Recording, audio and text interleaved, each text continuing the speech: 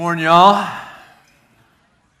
I just want to say before we start, I just want to thank you for all of your support and love and prayers and financial support for the mission that we've created in Poland for the Ukraine refugees. We have raised over $100,000 in just a little more than a week, and that's going to have a huge impact. And go directly to the refugees. So we're pretty excited about that. Today we are continuing in our series, The Story of the Bible. And what we've been really trying to do is help everybody to connect the dots, to kind of see how the whole Bible fits together, to create this one, incredible, life-changing story. And so today we're going to move from the Gospels and the ministry of Jesus into the book of Acts. Which really talks about the beginning of the early church.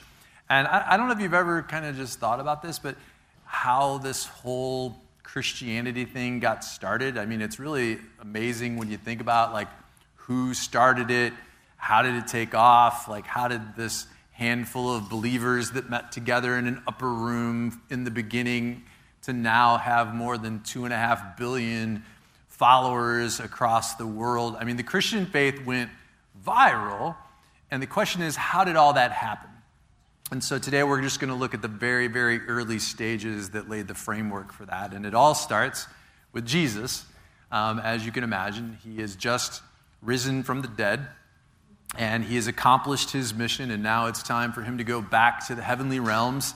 And before he leaves, he gathers his disciples around him, and he says this in Acts chapter 1, verse 8. He says, "And you will be my witnesses in Jerusalem and in all Judea and Samaria and even unto the ends of the earth." After he said this, he was taken up before their very eyes until a cloud hid him from their sight. That in and of itself is incredible, but we're going to focus in on the statement before, which is the last recorded statement of Jesus here while he was on this earth, and it's commonly referred to as the Great Commission. You will be my witnesses, Jerusalem, Judea, Samaria, and even into the ends of the earth. And what I think what he's really saying is, do you understand the magnitude of what just happened? Like, you've been thinking too small. And if you try to contain this life-changing message in some small cultural box, it's not going to work. This thing is bigger than just the region of Israel. It's worldwide. Jesus' intention from the very beginning was that God would not be exclusively just for the Jewish people. But his plan was that through his apostles, the gospel of Jesus would expand to all people. But I have to tell you, a lot of people fought it, a lot of people didn't like it, and that plan would not be an easy one. So I think it's interesting to note that everything that we have looked at up to this point in this series in the Bible, from the story of Abraham to the Gospel of John, has really been basically looking at the story of God through the lens of the Jewish culture, right? I mean, it's when you look at kind of as we're moving into Christianity and kind of how the Christian faith started. I mean, you look at Jesus himself was Jewish.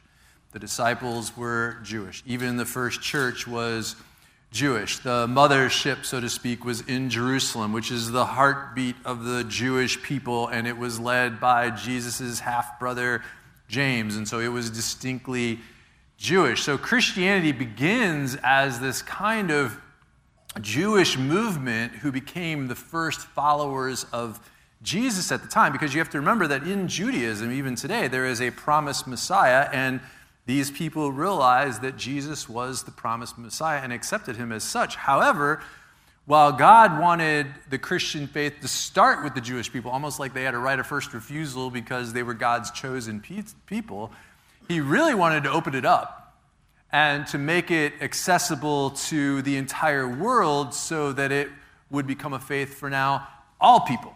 It wouldn't be confined to that one culture. Sounded like a nice idea at the time. But one of the many problems with this plan was that Jewish law did not even allow for a Jewish person to come into contact with or be in relationship with a Gentile. And a Gentile is just a word for somebody who is not Jewish. And so most of us here today would be considered Gentiles in this context. And so it was an issue. And so when you get to the book of Acts, chapter 10, Peter speaks to this group of Jews, and he goes inside, he finds a large group of gathering, and he says to them, "You are well aware that it is against our law for a Jew to associate with or even visit a Gentile. But God has shown me that I should not call anyone impure or unclean. I now realize how true it is that God does not show favoritism, but instead accepts everyone from any nation who follows him and does what is right." So really, the transition of Christianity is about to begin with this kind of aha moment that Peter has as a result of a vision that was given to him from God that kind of shows him that this faith in God, this Christianity thing, is bigger than just the Jewish people. This thing is about to go worldwide. And so a debate breaks out among Christians, if you can imagine the church ever debating anything.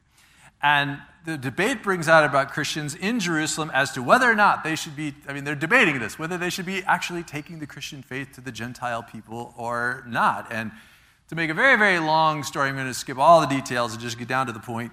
Peter takes a stand. He takes leadership in this moment at what has become known as the Council of Jerusalem, and he convinces everybody that they should indeed follow what Jesus wants, which is to take the gospel of Jesus to the Gentiles. But in this meeting, they also decide that the Apostle Paul, who at the time is called Saul, is just the guy to do it. So they say, okay, we'll take it to the Gentiles, but that guy, he should be the guy that does it. Now, here's the crazy thing about that, is it seems that nobody hated Christians more than this one guy. Like, in fact, Saul made it his entire life's mission to put the Christian faith to death. And as a Pharisee, Saul absolutely hated everything that Christianity was about because it disrupted the teachings and the traditions of the Jewish people. And so to him, this counter movement that would soon be called Christianity was the height of blasphemy and heresy against the Jewish faith, and he was going to do whatever he had to do to stop it. And so in Acts chapter 8, verse 3, it says, "And Saul began to destroy the church. Going from house to house, he dragged off both men and women and put them in prison." Can you imagine? Believe me when I say that every Christian in Palestine knew the name of Saul, but not because he was well-liked. It was because he was feared. Saul had become the most ruthless prosecutor of anyone who associated themselves as being followers of Jesus. But all of a sudden, something changes in Saul. Saul flips. He goes from being the number one enemy of the church to becoming a card-carrying follower of Jesus Christ. And everybody's looking like, what happened? Like, can we really even believe that this guy is legit? Well, what happened was Saul and his companions were traveling to a town called Damascus to go, and they were going to hunt them down, some Christian folk, and throw them in jail or have them killed for their faith. But on the road to Damascus, something happens. They encounter something incredible. And in Acts chapter 9, it tells the story that suddenly there was this light. And it shined from heaven and flashed around him, and Saul fell to the ground, and he heard a voice say to him, "Saul, Saul, why do you persecute me?" Let me just tell you something. If you're Saul, you're freaking out right now, right? He knows. If this is who he thinks it is, he's toast. It certainly seems like his first his worst fears are coming true when he replies back and he says, well, who are you, Lord? Well, he knows who it is, right? And this is that literal come to Jesus moment when he's got to come face to face with what he knows is on the other side. And then his fears are confirmed and his heart has to sink when that voice answers back, I am Jesus. I am the one who you are persecuting and going after against and going after my people. Now get up and go into the city and I will tell you what to do next. In this moment, Saul becomes a follower of Jesus. I mean, it's an amazing story, and I didn't get into all the details, and I would encourage you to read it in Acts chapter 9. But when you look at Saul's conversion through the lens of how the Christian faith was started, this is a critical event. This is uber important.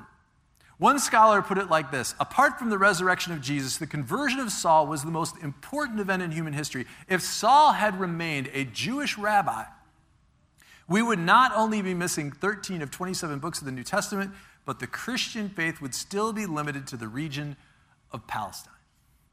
I mean, if you think about it, this makes perfect sense. If you're God and you want to make the Christian faith go global, who do you want to lead that charge?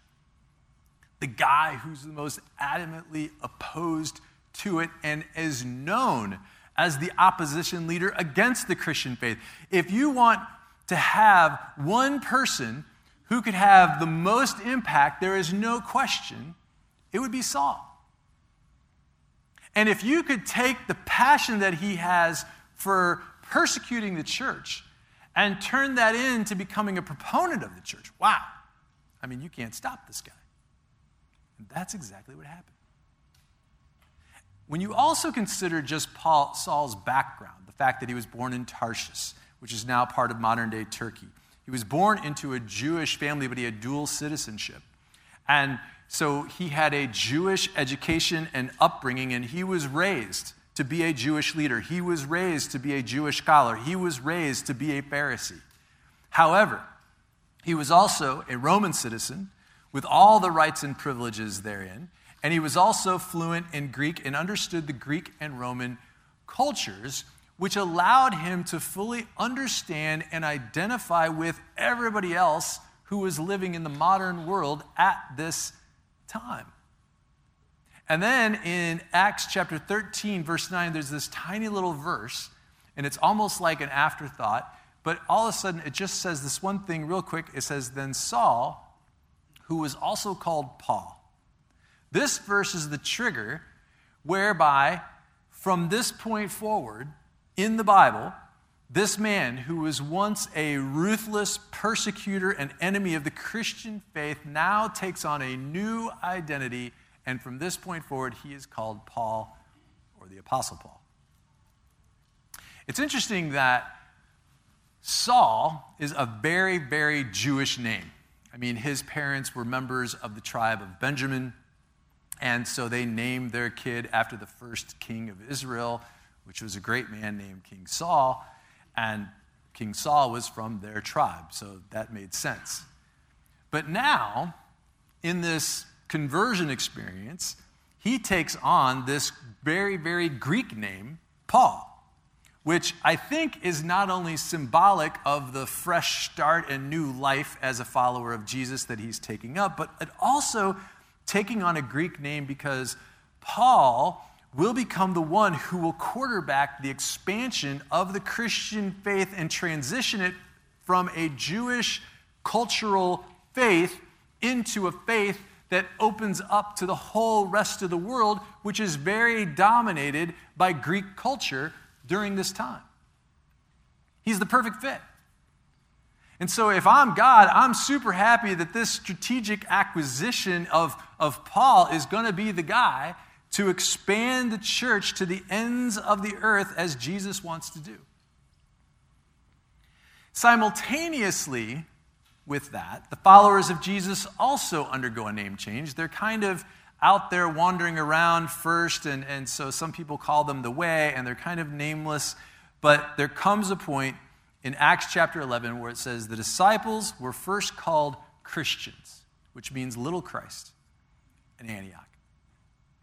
This is really important because it is right here that the Christian faith begins to peel away from its Jewish roots and becomes a religion that of its own for all people. It's here that being a follower of Jesus becomes distinctly Christian, distinguishing itself from the Jewish faith, which is a religion that goes on to actually reject Jesus as the promised Messiah.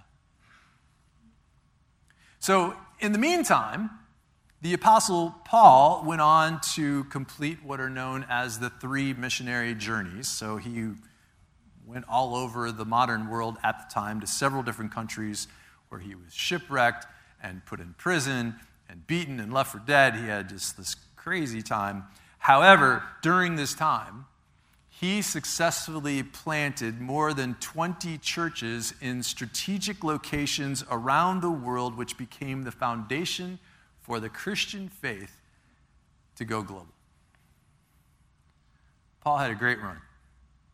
And it was amazing to see the transformation that took place in his life. Paul's final journey ended in Rome, where tradition holds that Paul was tortured and then beheaded in Rome by the evil Emperor Nero somewhere around 67 AD. It's amazing to see how Saul's life played out completely different than who he was raised to be, and yet he was able to break free of the mold of his life and where he was supposedly destined to become something completely different. He became someone who was passionate about his faith, a faith that he wasn't born into. And I think the question is for all of us is, are we able to break out of the mold that we were created to have from the very beginning? To break out of the cultural modes that some of us have and the molds that some of us are living in because this is what we think our parents want, or because this is just the trajectory of how life began, and so we just continue on with the daily grind. Have we been able to break free of that mold and live free of that to become the person God created us to be? When you go back and you look at the Great Commission back in Acts chapter 1, that you will be my witnesses in Jerusalem and all Judea and Samaria and even to the ends of the earth. When Jesus uses that word witness, I think it's really important because when you translate that word witness, what it means is someone who has seen or experienced something firsthand. It's not hearsay. It's not a rumor. They're just not telling something that's fictional. They have firsthand evidence. They've seen it with their own eyes. They've experienced it. And that's what a witness is all about. That's important because when you look at what the disciples did when Jesus was first crucified, when they witnessed his death, they ran. They took off. They were disillusioned and scared and defeated that this man that they had given their life for was now dead.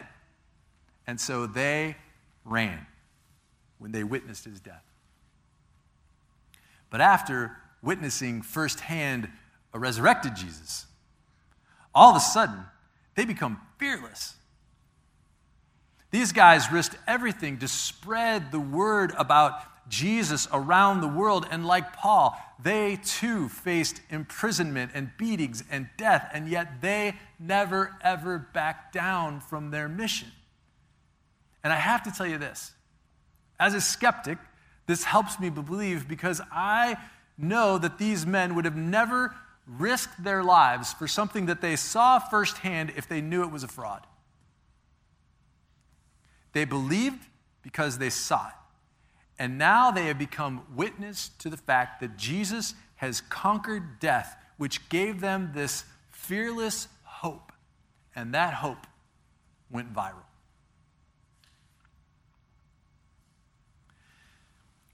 The Great Commission is not just for the 12 apostles. It's for us too.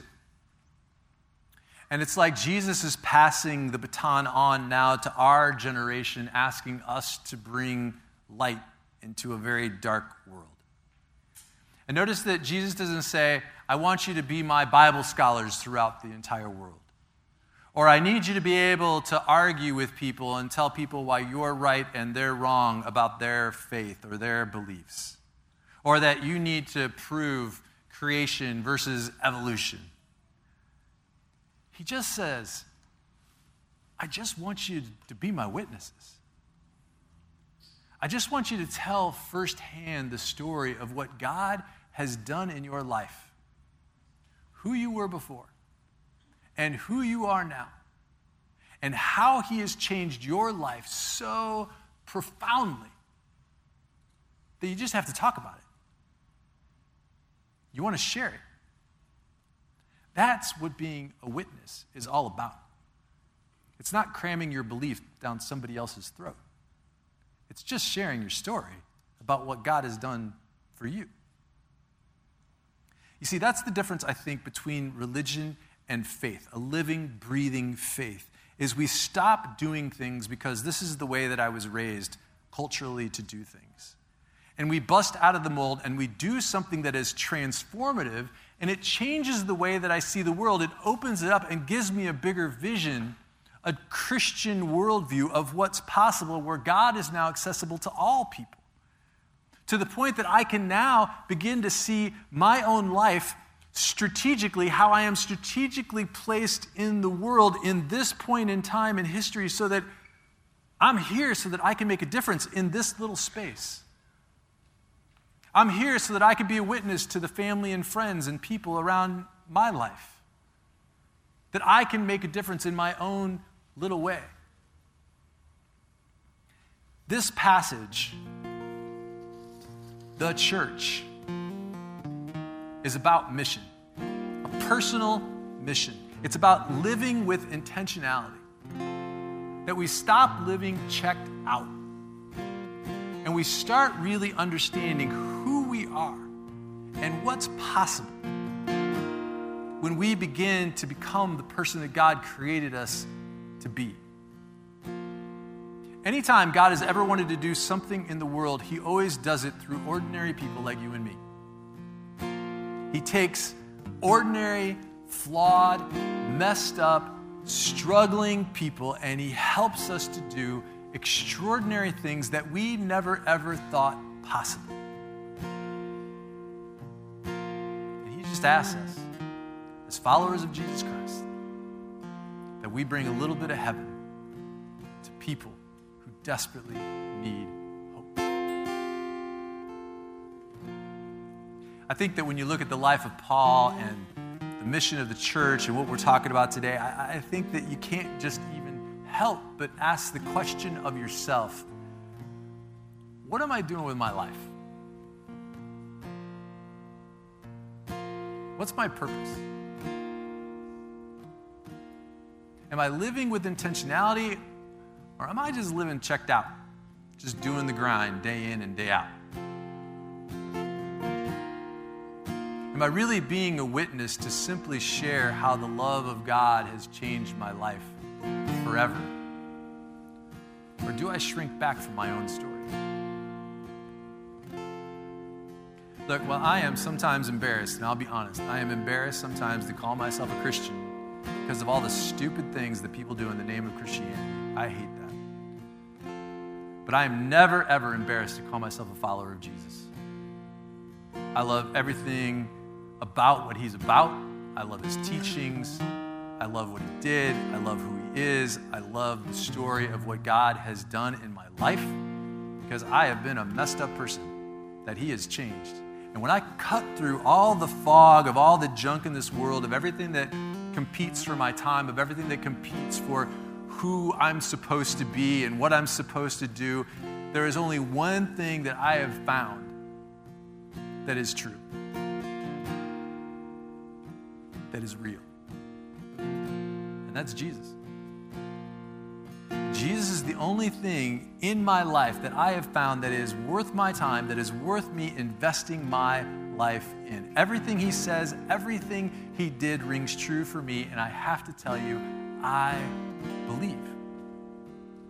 And because of that belief, I am walking a completely different path than I was destined to do.